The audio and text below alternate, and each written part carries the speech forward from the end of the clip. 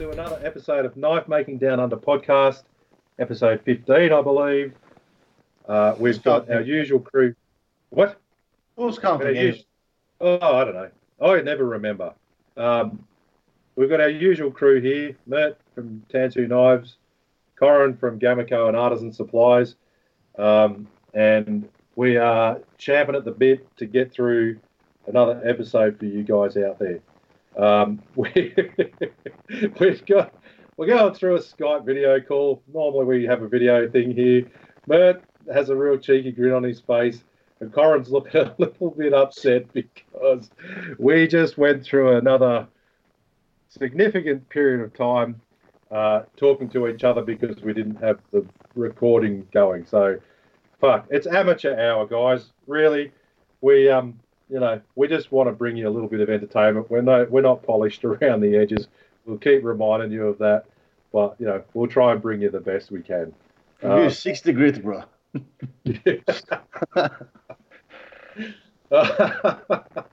That's usually we're taking the piss out of Mert because he can't get his microphone working.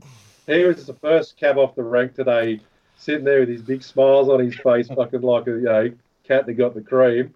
And then Corin's having fucking problems with his internet, and I'm just sort of doing the usual. My PC wouldn't boot up for 4 or 5 times, so I was just like, fuck, we're cursed. We are fucking cursed. But here we are. We're going. Like, we're back. Thanks for tuning in, everyone. Remember to like, subscribe, comment, all that shit, so that we get a little bit more exposure out there on the platforms. That's what we need to keep going, I guess. We were having a little bit of a chat about what we're getting up to and how we're going and things that are going on. Corin, you said you were down in Melbourne for a bit of work and want to fill us in on your flight back in the old tin tube. Yeah. Look, I hate flying. I hate the diseases and the shit.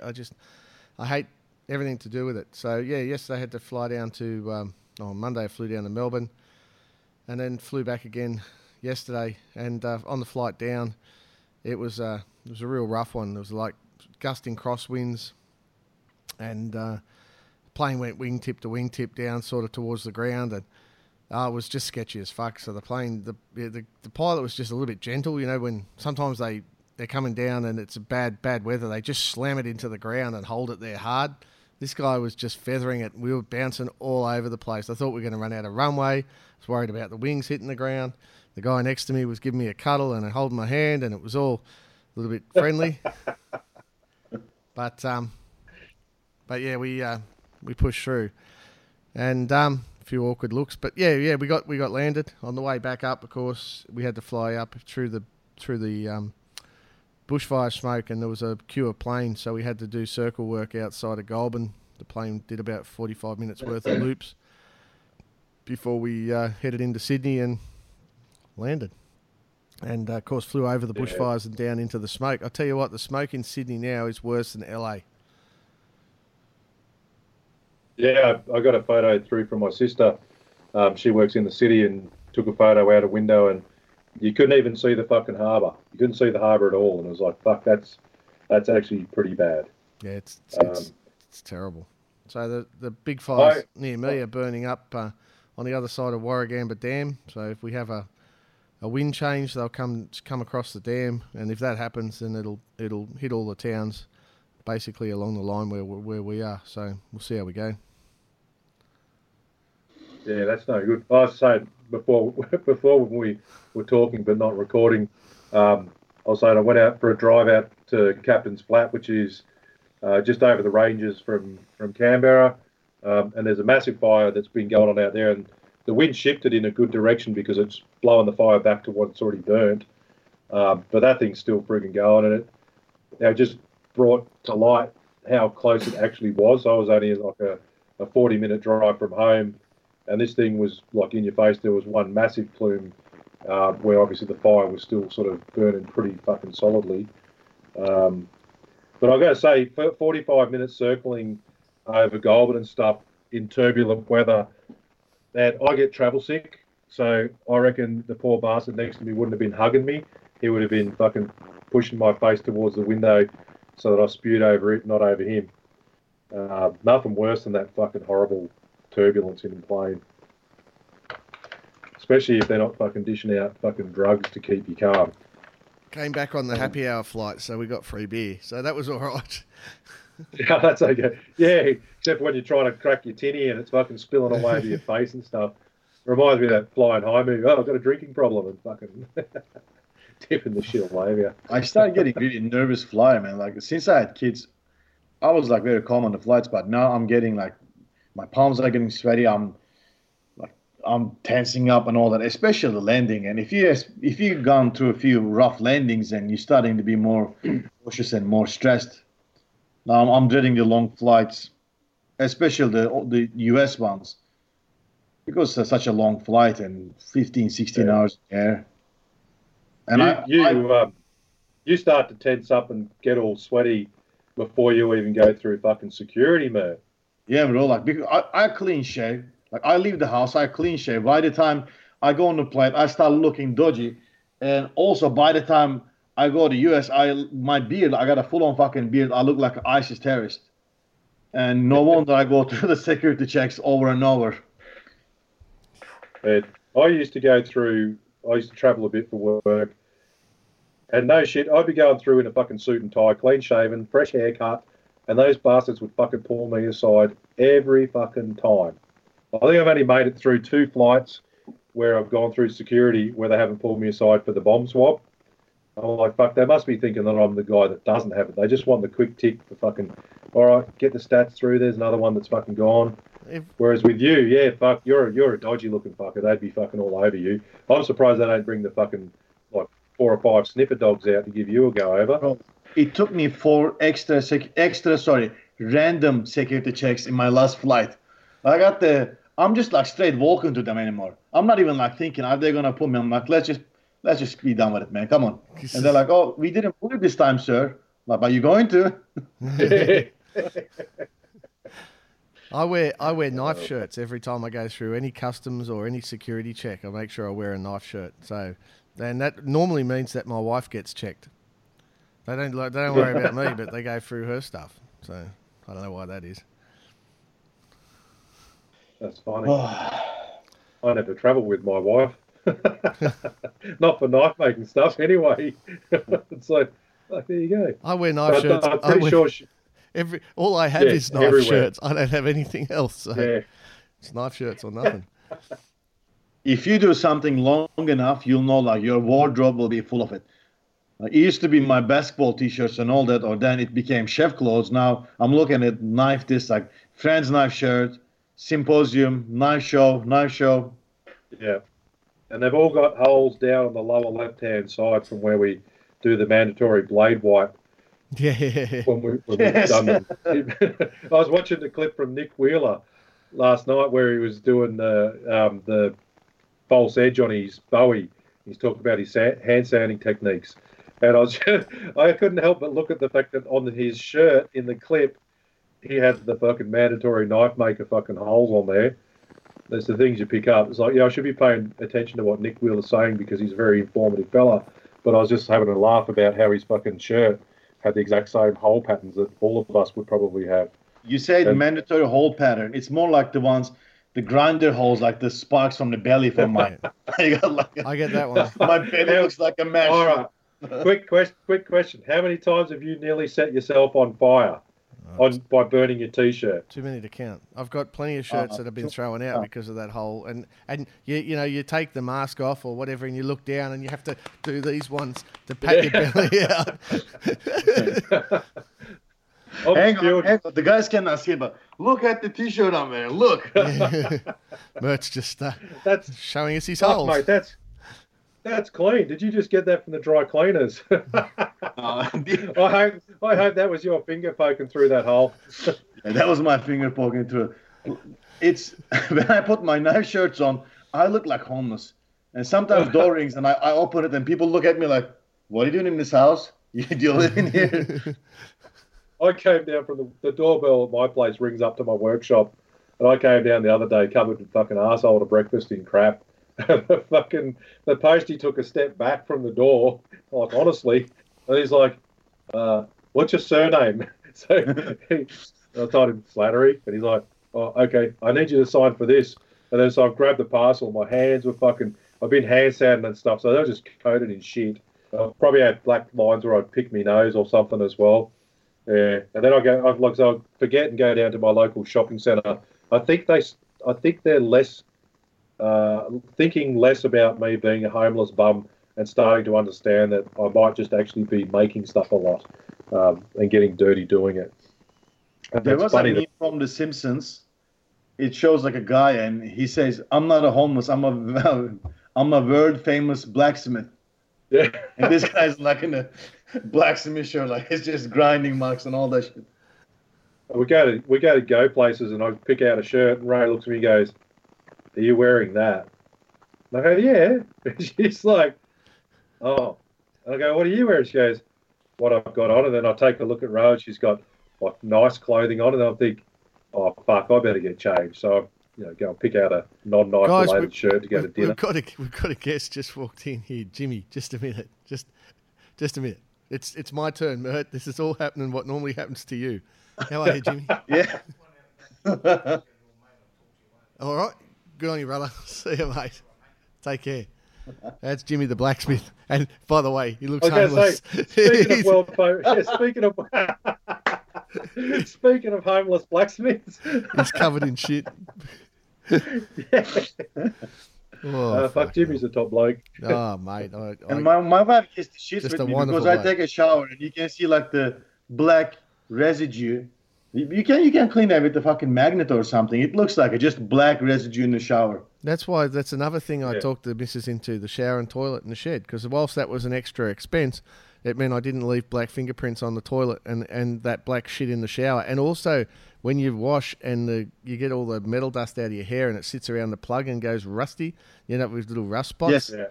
Yeah, well, all of that can stay in the shed. I don't use it, but, it's there.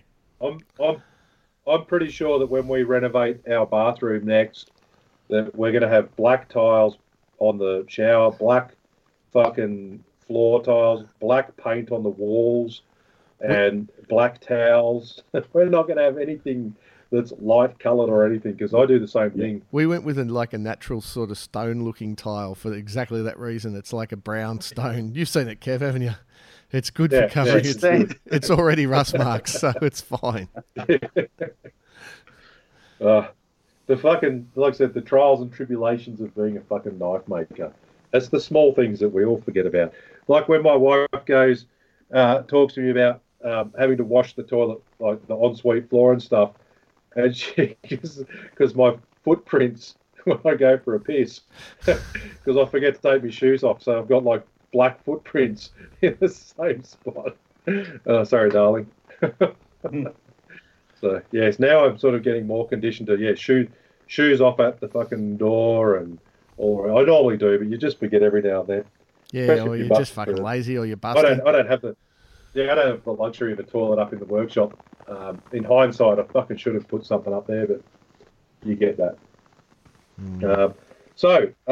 That's fucking funny, actually. Before, like I said, when we were just having a chat amongst ourselves before we pressed the REC button, Coram was giving us a bit of a rundown on Knife Camp, which is a guild event that's held down at Kappa Cumalong, and that was last Thursday to part of Saturday, wasn't it? Yeah, Thursday to Saturday. It was actually Thursday night through Saturday, full day. All right, yep. Yeah, look, it's a knife. Well, it's exactly what it says. It's a knife camp. You camp down at Tharwa Valley Forge, and there's a bunch of things that we do. So the first thing on the Thursday night is like an introductory sort of thing where everyone sits around, introduce each other, and we have a bit of a tool talk. So people bring a tool from their workshop, and you can have a look at what they're using and what they use it for, and maybe learn some little tricks and things. So that was pretty cool. We anything that was like kind of weird or funky that people are using, or was there just the standard? Oh, look what happens at Knife Camp stays at Knife Camp. No, truthfully, this one time at Knife Camp, I think I'd knocked back because I went down there early fishing, as you know. Yeah, and I knocked back. Me and Jackson were out in the sun fishing all day, and all we had to drink was alcohol. And by the time that thing came along, I was baked. So there was some good stuff, I'm sure. All I remember was the little centre finder that Christian Matheson lent me so that I'd have something to talk about, and the all the usual things, verniers and stuff. Bruce Barnett's one was really cool, which was just aluminium tape. You know, we all use masking tape, but he's using like aluminium tape that they use in the electronics industry and stuff for shielding and things like that. It literally is aluminium with sticky tape on it, and you can buff it for like 10 minutes before it comes off. So if you're buffing a transition or a guard, for example, or you don't want to buff a guard, you're buffing something else, you can put this aluminium tape around it, buff the shit out of it, and protect the stuff that, I use masking tape or sometimes electrical tape, but masking tape's pretty good. But this stuff, but this stuff's fucking the gun. Really, it was just really good. So that was a pretty good one. How thick is it? I'll write that down. Oh fuck! How thick is it? I don't know, a bit thicker than alfoil, like 0.5 mil. Oh shit! Yeah, it's thick. Like you could buff it. Literally, you said you could buff it for 10 minutes and not have a problem. And I believe it. It folds and stays folded. It's like thin sheet metal. Yeah. That's fucking cool. Yeah, that was pretty cool. There's heaps of other stuff as well, but like I said, it was an intense evening, and there we go. I know I'm supposed to. There was like 16 things showing, so I'm sure I could do better if I tried harder. But anyway, the next day we had 5 sessions presented by different makers. So we had Nick did milling and machining. So basically how to use a mill properly, because most of us, do you guys have mills, don't you? No, I don't have. Yeah, I've got an old sort of rickety mill that I just do fucking guards for. I don't do anything else with it. All we pretty much use them for. So this guy Nick gave us a full rundown on how to use them properly, how to set them up, how to tram them up, important things that most knife makers wouldn't worry about. But if you do it, you can get a much better finish and more accurate result. So I found that session really helpful. Then we had Bruce Barnett. Yeah. I think most knife makers wouldn't know, because most knife makers are male and we don't read fucking instructions. No, just put that's it. Put the bit in and go for it. Plug it in, chuck a fucking bit in there and go for it. That's what I did. Once you've lost about $400 in broken tooling, it's time to sit down and try and figure out what you're doing wrong. One of my mates come past on YouTube. I had a mate come past my workshop one day and he walks in and he goes, "Oh man, you've got a mill. I'd love to know how to use one of those." I went, "Yeah, me too." It's just like, what? And I went, "I fucking slot guards, mate. I don't use it for anything. I want to know about fucking indexing and all the other bullshit that goes along with it." But yeah, I probably learned when I came and did that barrel knife thing with you, Corin. You showed me a few things about milling and told me a couple of things that I had no fucking idea about, but I picked them up and went, "Oh, fuck, okay." Oh, they're only things I picked up from fucking around. Yeah. It's so it was good to have somebody who's actually a fitter and machinist give a presentation. So that was really good. After that, we did CAD and CAM files with Alistair Phillips, and he was going through how to take a drawing or a sketch or a picture of your knife and to make a CAD file out of it so that you can get it water jet cut. All your dimensions, get it all right dimensionally, how to get your curves right, using different software, and look, that was pretty interesting. It's not something I think I'm ever going to be doing myself, but I can definitely see the relevance of it, particularly to people who want to make money making knives, because at some point you've got to cut out the bullshit. You know what I mean? Like you've got to make it economical, and sending away and getting your stuff water jet cut makes it economical. So, it just takes away. If you've got a standard range of knives and you're doing volume, you can't fucking just profile every knife using a worn 50 group belt. You'll be there for fucking days. Yeah. Well, exactly. So it gives you more time to actually make knives. So that was really interesting, because it's the sort of thing I would normally have farmed out, and I think I have enough confidence now to think, well, shit, it's not that hard. I could give it a go with the right software. So I'll I'll have a look at it, but I'm not running down that path. But yeah, and then we did folding knives with Bruce Barnett. That was really good session. He went through lockbacks and slip joints and went through all the different tools that he uses to do various things, from relieving the liners through to setting all of the stops on the slip joints. You've done some of that, Kev, over in the States, I believe.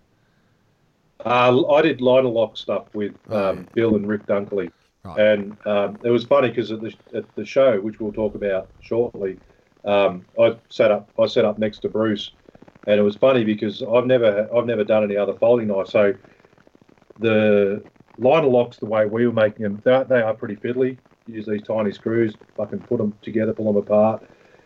And when I was in the US, and it was Bruce and I in the workshop, he fucking hates liner locks because the slip joint process is a lot more straightforward, and I would have thought it the other way around, but I got educated on that. So at some point in time, although I was already meant to have gone over, I'm going to head over to WA and do a course with Bruce, because slippies are pretty cool. And I've got a couple of pieces of equipment for like your tolerances and open close pieces that I picked up in the States as well. So I want to get them to put to use.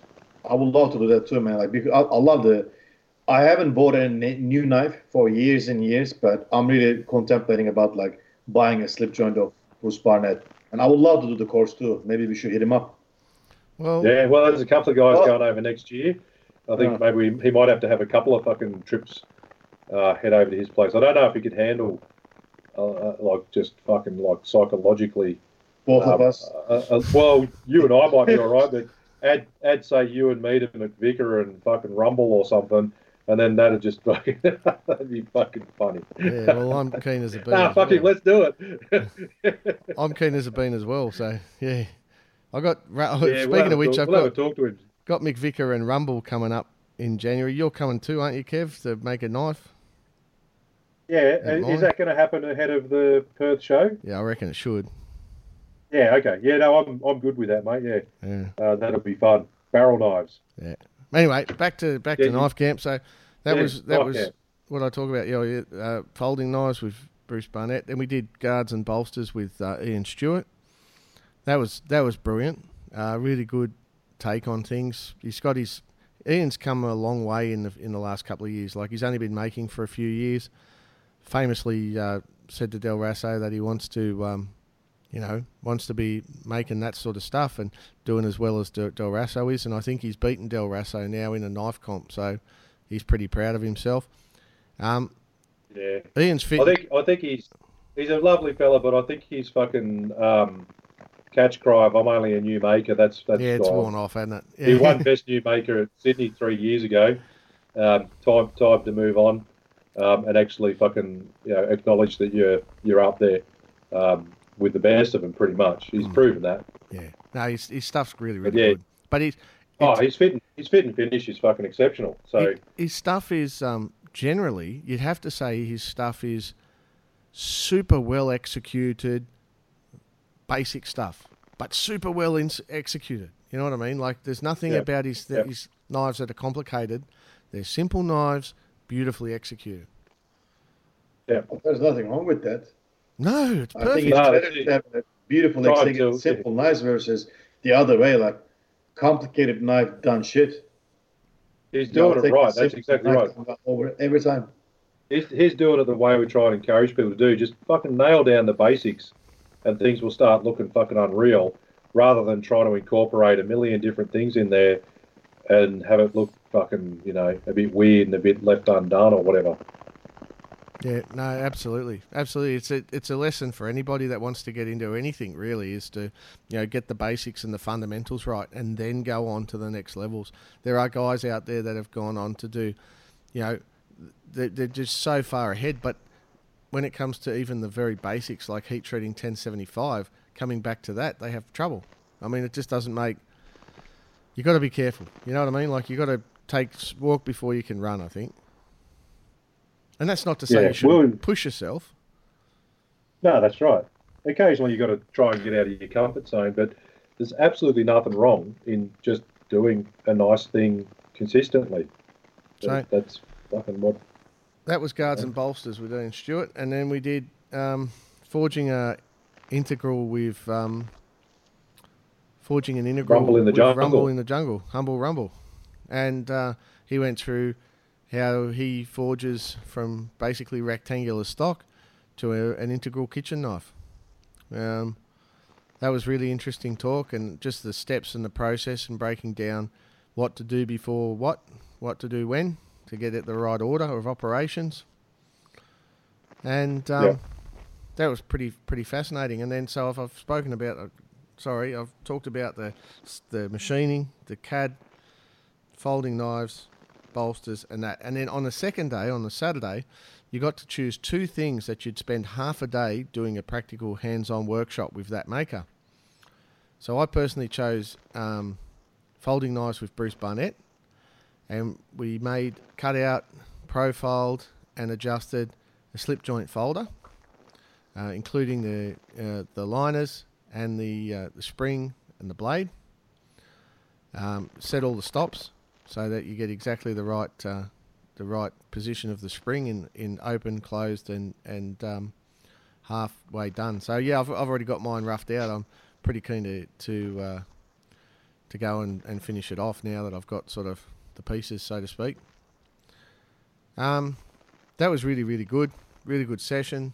Bruce is a good teacher, so definitely worth checking that out. There's a few things like flying with mine. That's not real good because I just went up to the drill press in the grinding room at Thawa and drilled my hole, but it's so far out of square, it's not funny. So I've got to ream it and fuck around now to fix it up for the pivot. But anyway, look, whatever that. The gear at Thawa, everything you go to has been so hard, so thoroughly thrashed. You know, it's all well used there, isn't it? Yeah, that's what happens with teaching. Yeah, I've got a couple of bits of gear in my workshop that are mine, so I don't generally let the students use it, and it's for that same reason. Fucking go flog the fucking the 48-inch grinder. Flog the shit out of it. I'll buy another one. Write it off on my fucking tax. But don't touch my fucking wall down drill. Don't touch my fucking buffer. Don't touch my fucking mill. Yeah. So then they're all things that you... Yeah, and then in the afternoon I jumped on with Ian Stewart and fitted a slotted guard to a hunting knife, Loveless style, and basically fitted it's just perfect. The way that his method is just really, really good, clean, easy. Was able to fit a guard to one of his blades without any gaps or anything. I mean, it was just the transition between the guard and the the finger groove at the back of the guard was just you couldn't see it. There was no line. I mean, you just couldn't see it. There's nothing there. That's how close. And it was just using his methods. But I did it myself, so yeah, I was pretty stoked, to be honest, with that result. So, gonna be nice. Having to go at that in the future as well. Yeah, I was spewing because I'm local to that event, but with the fucking slattery curse this fucking year with shit going wrong and bad news happening, I couldn't make it. I wish I could have, but Ian's was one of the ones I wanted to check out with his fit and finish on that. There's an opportunity, obviously, in March at the symposium that the KAA are running. He's doing a similar session. Won't be hands-on, but you'll get to see it. But I spoke to Ian at the knife show, and I'll have to go down and have a visit down at his place. And when the fucking bushfire season slows down a little bit, and he's got a bit of time, I'm going to head down and get some tips off him because, he's proven himself time and time again to just be at the top of the game on that. So the fit and finish side, like I said, if you want to improve your knife making, you've got to look to those people that are doing the stuff that you want to fucking get better at, and you've got to talk to them or see them or do it with them. Yeah, it makes a big that sounds difference. good. And that was the good thing about the guild. The other thing is we had the political discussion where we basically sat down and discussed, the future of the guild as an organisation and what we thought the guild should be. So that discussion was just had informally, just over a few drinks after dinner on Friday night. And, we talked about CNC machining, and we talked about, the current process of going from probationary member to full member, and we discussed, the way that the guild's basically run and the events, the guild only has 2 events. One's Knife Camp and the other's the Melbourne Knife Show. So, yeah, we had a good chat about all of those things, and just basically give the committee some direction on which ways they want to go in the future to basically make the guild more relevant to knife making in Australia and more relevant to its members, and to be the best that the guild can be. So, and I thought the camp summed it up pretty well. Incorporating CNC stuff in there was a big, I bet you there was people in the audience, myself included, that learned that CNC isn't just about pushing a button and a knife gets spat out the other end. I mean, there's so much involved that I find it, I find it a bit fascinating that some people don't think it's knife making. You know what I mean? Yeah, I'm sure people said the same thing for the belt grinders when they came out. When they became more accessible years ago. Yeah. Well, that's what, as I said, I was talking to Alistair Phillips about as you said, I was talking to Alistair Phillips about the basics of the CNC. It's nowhere near like, make a knife, press the button. Like, you have to program it. You have to tell how you want it to be ground. So if you don't understand the basics, there's no way you can tell a machine to do it. No, absolutely. So same thing with autojet. Like if you're making stock removal knives, you're going to have to go to autojetting at some point to be consistent, also to cheap. Yeah, that's right. Yeah. So if you go on Instagram and have a look at Aaron Goff and go back into his recent past, like in the last 18 months or so, and he's doing production using CNC, and the fucking lessons that guy goes through and the shit that he has to go through to get where he's at now with like one model of knife. The waterjet stuff, we'll get a fucking special guest on here at some stage, Robert Herbert. We'll try and get him on. And Robert's pretty much now like a fucking production manufacturer for several companies around the world of some of his cool designs. And he can't fucking sit there with a 50 grit fucking belt profile, hundreds of knives and get them out. So you've got to adapt into it. It's the depth that it adapts into it, and there's been, without going too far into the controversy, there's been stuff with the guild where machining of stuff was, I guess for want of a better term, rejected, but that wasn't the one person doing it. That was outsourcing of, more than just getting a water jetter to cut it and then you doing all the rest of the work. That was like most stages were not that person's work, and then they wanted to put them in there. So that's different, in my view. What about outsourcing the heat treatment? I'm sure there are guys who outsource. No problem with that. No problem with that, to be honest with you. No problem with that at all. If you don't have a kiln and you don't have a forge to do it and you want it done right, send it out to get heat treated. But you're grinding the blades and getting that finish done, and then you're getting it back and putting all your handles and shit on there. If you want people to have the best of what they can have, no problem with heat treating. The general outcome of the discussion that we had was that you should be in control of as many of your processes as possible, and you must be fully honest and transparent and disclose what you're not doing. Right? Now, if I'm going out to buy a knife and it's custom made in all respects except for heat treating, will I as a customer see that as a negative? Well, not necessarily, because it could be a positive or a negative. But if a knife has been professionally heat treated by a professional, it's certainly the heart of the knife is in the heat treat. So you've got a good feeling or some security knowing that the heat treat's perfect. If the heat treat's perfect and the steel is right, well then away you go. I'd much rather buy a knife off someone they said, I outsourced the heat treating to this company, than telling me I used RWL 34 and heat treated it in my kiln, in my forge. Yeah. Forge, propane forge. Yeah, yeah. Well, Yeah. Glenn Waters, he gets his heat treatment outsourced, and I will love to have one of his knives. Not that I can afford it, but Yeah. Del I'm gonna say Rosso. sell the kidney. yeah, Yeah. Del Rosso outsources the heat treatment. It's one process he does. I don't know if he doesn't feel comfortable or whatever, but he knows it's done right, so he outsources it. Fair enough. If that's what, Yeah. as long as you honestly disclose it, there's no problem there, right? So that was the outcome of that discussion, and it was interesting to someone put me onto the Mark of the Maker podcast, and I was listening to that on the way into work. Episode 2 at about 25 minutes.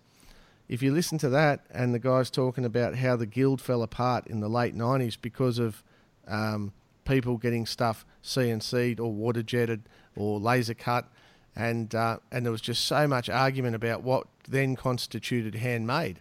And it's like, well, you can't have any computer control processes. Well, my kiln's got a computer control heat control, so can't do it in the kiln. So you know what I mean? Like, where do you draw the line? And so I think you don't bother drawing the line. You simply say you've got to be honest about how each process was conducted and who did it. And majority of it should be your own work, or else you're really not the maker, right? Yeah. So there you go. I see a similar flow in the ABS as well. So you cannot do any stainless steel. There are guys who forge stainless integrals. There are guys who make stainless Damascus, like Will Bryan. He goes under the artificial. He makes stainless steel feather integral with the keyhole. But that knife you cannot present because it's not carbon. What the fuck? That's just stupid. And I don't want to see the guild get to that level of dumbness. You know, if you make knives in any of the forms, I would like to see, and my vote would be that you'd be accepted in the guild. Not necessarily for joining, for membership. For membership, I think your knives should remain handmade. You should be able to demonstrate you have the basic skills to make knives. You have to have that to start with. But from then on, we shouldn't punish people for being successful and being able to progress to the next level. Doesn't make sense. So that's my take on it. And the Canberra show, I had to go home before the Canberra show, but my boys tell me it was flat out, and my truck didn't. My systems in the new truck didn't keep up, so we need a new computery thing or something. Anyway, I don't know. Yeah, right. Bottom of that. How was the show? That was, the show was really good. Unfortunately, you know, being an outdoor show, we're always at the mercy of the weather, and it was a cool day with lots and lots of wind. And Canberra, like every other place around it at the moment, we're heavily in drought. So I had my wife with me. Ro comes out. That's the only show that she comes out to and gives me a hand, which is awesome because, you know, to be a part of that. But her main duty of the day was to wipe the dust off my knives about every 42 seconds. It's like painting the Harbour Bridge. You got to finish painting one end, go back and start at the other end. So weather-wise, you know, when you've got a day like that, you always hope that we're going to draw the numbers. And there was a pretty good crowd out there. Like it's a 5-hour show. And it's from 10 till 3, one day of the year. So we've got a small window, and you know, we got the numbers out there. People were coming through. I don't know who was on the coffee machine out there, but they did a superb job. The coffee was brilliant. They enjoyed the cooler weather because I think when my wife went over for the second cup for us, they were absolutely flat scrapper. There was, I don't know, 20 makers maybe out there. Didn't count. A lot of new faces, a lot of the guys that were at Knife Camp stuck around and put their stuff out to sell, to be on show. I think everyone made at least one sale out of everyone that was there, which is nice, especially with those guys where they're, you know, virgins. They get to pop the cherry with a sale, which is good. And you know, got to introduce my wife to Big Bad, to Bruce Barnett, so at least one of the American travellers know that I'm actually married. Although I did say, in a joking sense, that I probably could have gone out to the local knock shop area and paid her to come out and say she was my wife. But And as someone said, well, as someone said to me, well, you couldn't afford someone that looks that good looking. So that was a credit to her. Knife makers, hey, we're all couth. I got a chance to catch up with my mate Luke Kelly from Rawforge. He lives out sort of out past Captain's Flat, where that bushfire sort of area is, and he's been busy as all shit. He's got a young family now, and it was great to see him out there with his knives, and he did pretty well with his sales, which is nice. I had a few former students show up and have a chat. It's always good to have those guys there as a marketing tool, because when I'm talking about my knife making classes, I could just say, "Oh, if this fella here did it, what did you reckon of the course?" And get their feedback on the day. They had a group of people there doing some reenactment stuff, but I didn't get a chance to get over and see what they were up to. But there was some fella walking around playing bagpipes, which was interesting. But no, overall, like I said, nice day, nice location for it. Would have been nice to be a little bit warmer, but you get that. That's what nature is. But I enjoyed it. Had a good show. Already looking forward to next year. I'll get my shit together, hopefully, and get to Knife Camp before it next year. That'd be good. Now with Knife Camp, mate, we had, at the Knife Camp, we had some guys go for probationary membership. So you say, Cole and who else was it? Cole and Joe. Cole and Joe got their probationary membership, and also Brad Heathcote, Beer Rat as we call him, and also Sausage Man, Jamie Bishop. He got past his probationary membership too. So there's 4 new upcoming members of the guild. There was another guy from up Byron Bayway as well, but forget his name. Okay. Yeah, righto. Yeah, I didn't sort of get much of a chance to talk to too many people. Knife shows, especially when you got 5 hours, not the easiest place to socialise around. But no, good event. Enjoyed it. Yeah, I think onward and upward to the next one now. And the fishing was good too. So I caught a. Yeah, so you caught a carp, eh? Yeah, big carp. Yeah, on light gear, it was good fun. So me and Jackson, and then the next day it was me, Christian, Jackson, and Adam Fromholtz, a whole bunch of people. But we didn't do any good. I think only because we just stood there talking the whole time, and we weren't particularly paying attention to be quiet or anything like that. So we probably spooked them all off. Well, I heard about a fucking certain Norwegian fella that decided that he'd try and skip over some rocks in the river and landed fucking ass up. I heard about I got a random message from Bjorn. I'm at this shopping centre with Aldi. Do you know where, hypothetically speaking, if I fell in the river and wet my shoes, is there some place I could buy some thongs?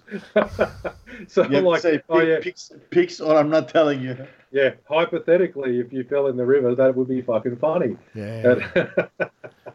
Bjorn was there. Bjorn's a good guy, and they're store creative man. They were there as well, so he's he's a good guy, and he's got some good products there. Particularly his file guides are pretty good, even if Ian Stewart doesn't think so. Don't worry, joke from the weekend. Don't worry, it's a joke. That's entirely a joke from the weekend. No. Phil, edit out the joke bit. We're going controversial.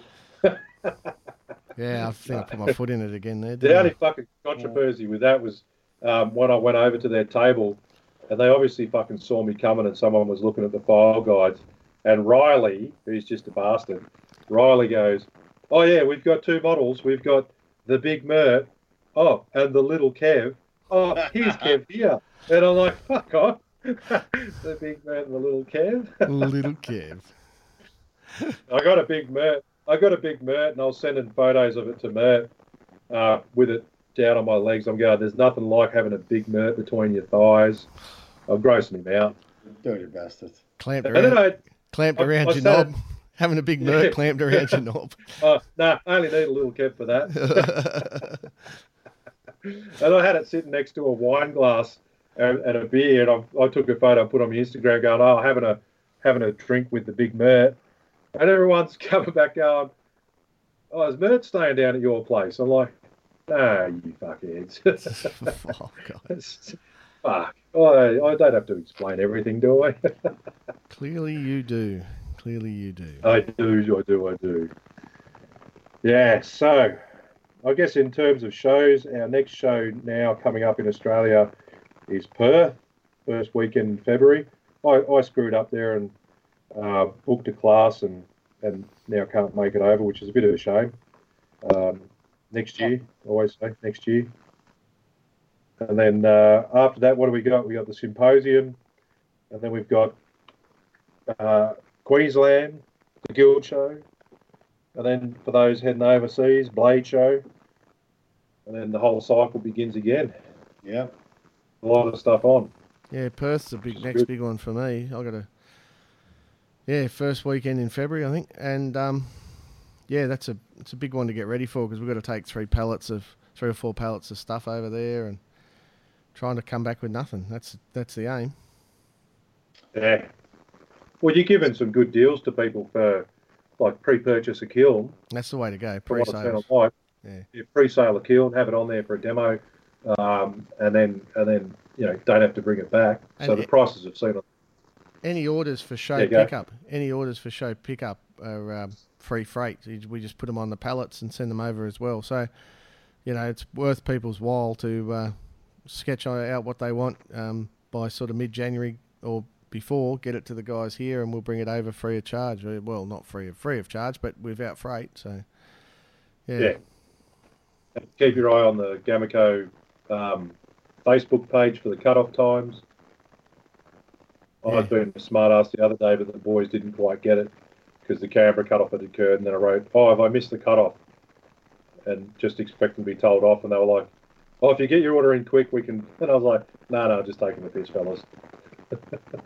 No worries. Yeah, wrong time to do it. I know, 2 days out from a show. Fucking hell. Kev's humour's not appreciated everywhere. I get it. I'm hearing you. I have to get locked in the back room at home for the same fucking reason.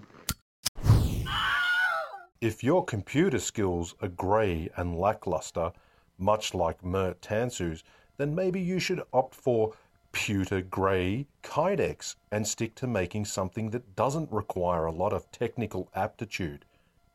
Pewter Grey Kydex on sale at Gamaco now. Use the code KNIFEMAKING10 or whatever it is. We'll tell you. Goodbye. So what are you working on? Anything interesting, Mert? Oh, actually, speaking of fucking Mert and interesting, yeah, look at the look he's giving me. He doesn't fucking know what's going on. He's thinking, is this another fuck off Kev moment? No, it's not. How good was that Chef Livingood's bloody clip of using your Damasteel, mate? Yeah, he said that he was at family's house using the house knives and all the doll shit, and he got back and he was using one of my knives and he was happy. It was good. It was a cool video. Yeah, it was actually. Who is that? Good to see. What's his name? Coulter Livingood. He was the guy who pretty much helped them to create the Damasteel Invitational Chef Show because Damasteel, although they were quite popular among the folder makers, and they weren't much in the kitchen scene till a few years ago. So Coulter approached them saying, "Hey, I think you guys should approach more the kitchen knife makers and all that." So, and I made the knife for him last year or maybe a little bit earlier. I don't exactly remember, but yeah. So he posted a few videos of himself using that of that knife. How do you spell his name? Very Chef Liengood.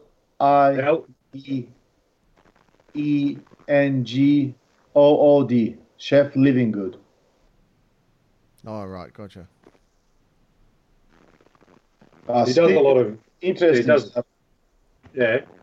Last year, I met this maker in person, Tom Ward. No, I can't find him. Live. So chef, as in chef. Yeah. Living good, got it. Chef Coulter. Oh, it's Coulter with a K. Oh. Yeah. Oh yeah, I see him holding a knife there. Righto, we'll have a look at that. Watch his reaction when he fucking cuts with it. He's funny. Yeah, I'll send you the link, Carter. Send me a link. I'll send you. Yeah. I'm going back. I was talking about meeting a guy in Blade Show last year, Tom Ward. he goes on Instagram under the name Tempest Craft. So he's also into swords and things like that as well. He posted a video which I found very cool. He was twisting a Damascus, a pattern welded steel. So most of the guys have like these big rolling mills. They have a attachment that does the rolling as well. But if you don't have that twisting attachment, so what he did was he had a little table set up, and on that table he had a tiny forge, like almost like a slightly bigger than a coffee can forge, and he got the forge in the temperature, and when he wanted to do this twist, he set a jig, having one end of the jig behind the forge and the other one in front of it. So he was pretty much twisting the steel while the steel was still in the forge and still hot. So he was saying he could twist a massive bar in like 5 minutes or so. I found it very cool. Yeah, that is cool. Yeah, Tempest Craft. Hey, I'll look him up. Tom Ward. Tom Ward, yeah. Oh, he's an ABS journeyman smith as well. Yes, he had a beautiful dagger. I think he won the Best of the Rest award last year. Yeah, right. Yeah, very talented maker, and he's been to Turkey a few times actually. We talked about the Middle Eastern swords and all that. So very nice guy, and he also does some incredible swords and artistic stuff. I'm just watching him dissect a watermelon with a massive sword. Yeah, that's fun. He's taking tiny slices off. Yeah, pretty nice. In terms of the twisters, if looking at the nice twisting tools, Veronique, that makes the awesome daggers, Veronique Laurent. If you see her on Facebook, I think it is, she's got a little manual setup going, and creates this fucking awesome twist stuff as well with very little effort. So it doesn't have to be complex or complicated to get these cool things out. And it's inspiring. I just fucking never find the time, and when I think about it, I just get distracted with other stuff like, oh, look at that butterfly over there. Fucking, there you go. There goes my time to make a twisting attachment. It's just fucking like that sometimes. Speaking of swords, I remembered one of the funniest comments I had at the show. So I had this pattern welded Damascus knife, and the guy comes into my table. Hey, is this Valerian steel? Like, no, okay. First of all, it's not Valerian steel. Okay. It's pattern welded steel, and you're not one of the Lannisters, all right? I think you look like Tyrion Lannister, but you're not quite there. You look like fuckface Lannister, but harsh. No, I think like movies. A lot of people are learning or seeing stuff in the movies about what swordsmithing, what knife making or bladesmithing is, and they get these random ideas, and they see like what's been depicted in the movies, it's awful shit, nowhere near being correct, and they get these ideas and then they get stuck with it. How many times I've seen in the movies, there's like this blacksmithing scene or sword making scene, the guy, he hammers the sword and hammers it and quenches it and takes it out, hammers it again, gives it to the guy, yeah, your sword is ready. Yeah, I can't. The grinding, the polishing, the sharpening, and everything just miraculously happens as they draw it out of the fucking pool of water. You're like, fuck me, I want that dude's hammer. Yeah, that's how I do it. That's what's coming out of his workshop. That's how I do it. I have seen that. Yeah. I'm not talking about like, there are some guys who are savants who will say, oh, this pommel and this sword doesn't fit because this is being depicted in the 16. No, I'm not going into that length, I'm not after like super historical accuracy, but don't just be like quenching shit and taking out, hammering again, and like, yeah, that's a knife.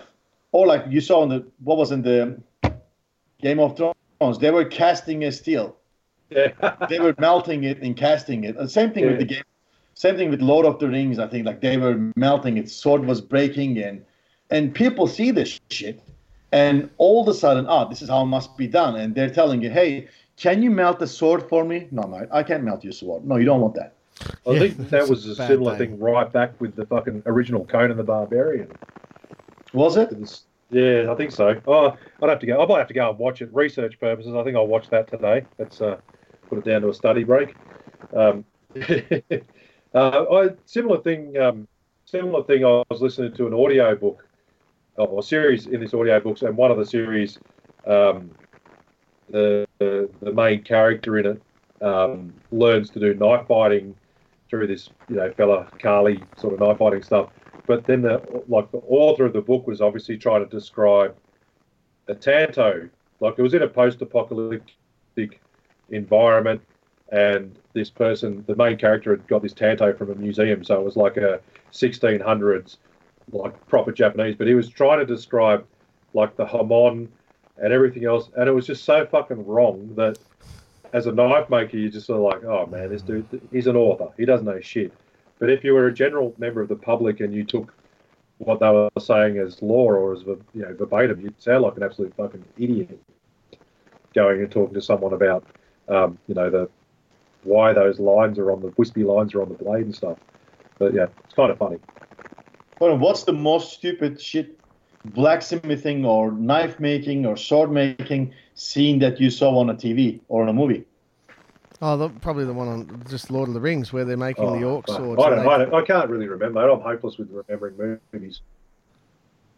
Yeah, mine's the Lord of the Rings one where they just pour the swords into the molds, and that's, you know what I mean? Like they cast them. Remember that when they're making the orc swords in probably, I don't know, one of the Lord of the Rings ones. Yeah. That was mine. Yeah. I was watching Vikings not long ago, and something happened. I think the blacksmith made something and angered the king. The guys, the king's guy come in, and they just they take the blacksmith and they put his face on the charcoal. They burn him. They kill him. Like, mate, he's your local Bunnings. He's your plumber. He's your apprentice maker. He doesn't have an apprentice. You just fucking killed him because you got mad at him. You're fucked.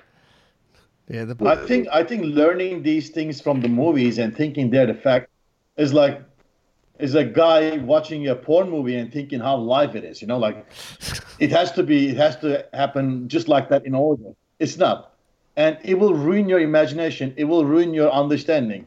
So I can't even look at the two girls sharing ice cream now. I'm thinking, what the shit they eating now?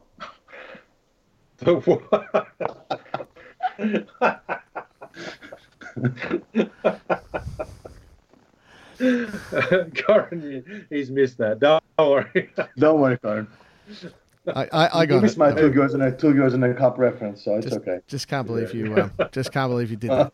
It's okay. That was a disgusting. Oh. Literally, maybe talk nice and shit. I think that's all right. I think I'm glitching out here with the audio. As I was told at the Canberra Knife Show when people were coming up saying how they recognise me through people at the Canberra Knife Show coming up saying, oh, I recognise you from your voice from the podcast.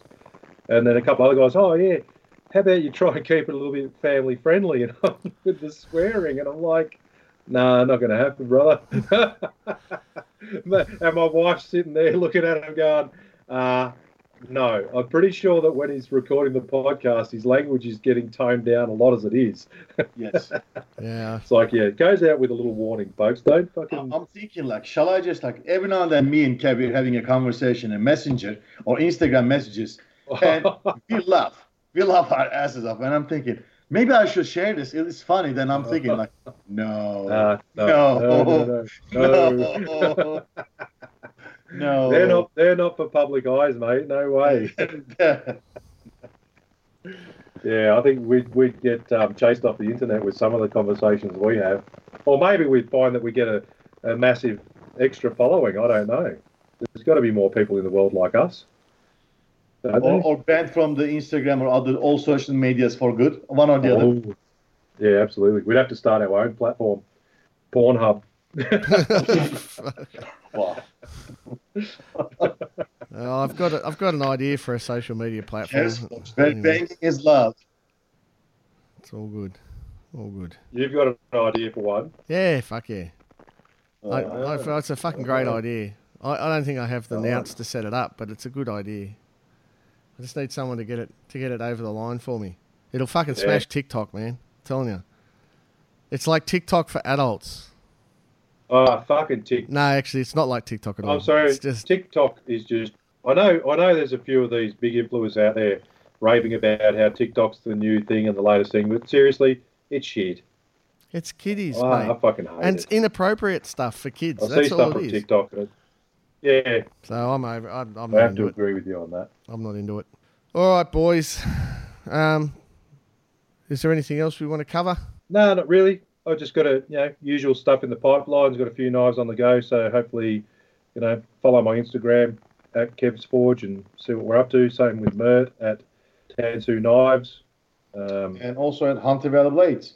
at Hunter Valley Blades, and at, what's yours at Gamico Nirok at Artisan Gamico. Supplies or something, Nirok Corin? at Gamico. Nirok at You guys Gamico. don't- It's my name backwards at Gamico. It is what it is. I think we're just losing Corin. No, it's the. I think the phone data's. I think I've run out of phone data. Definitely. Now you're getting charged $8 a megabyte. Let's Quite, keep him talking. quite possibly. All right, boys. Thanks very Yeah. much. All right, And righto. we'll Thanks catch for up. listening. Take care. Oh, we need a T-shirt Yeah, still. stay Has tuned anyone for the got a next one. T-shirt still? No one's come up with any designs. No. Come on, guys, get in there. Spend 5 minutes. Put in a contribution. And if you for give us t-shirt a design. give us a question, it doesn't make us warm and fuzzy. It just gives us something to talk about. But hey, how about this? If you give us a question, I'll send you a Gamico shirt. So include your shirt, and we use it. If it's a question that we use, and you include your shirt size, I'll throw in a shirt posted to you. That's a fucking deal and a half there. So give us some fucking questions, you lazy pricks. Start asking questions, you fuckers. And buy the pewter Kydex. Oh, Pewter Cardex. Didn't I fuck up there? It's the best Kydex in the market. It's tremendous. Oh, God. All right. On that note, See you, I'm out Trump. of here. See you, boys. Bye. See you later, guys. Trump. See you, Trumpster.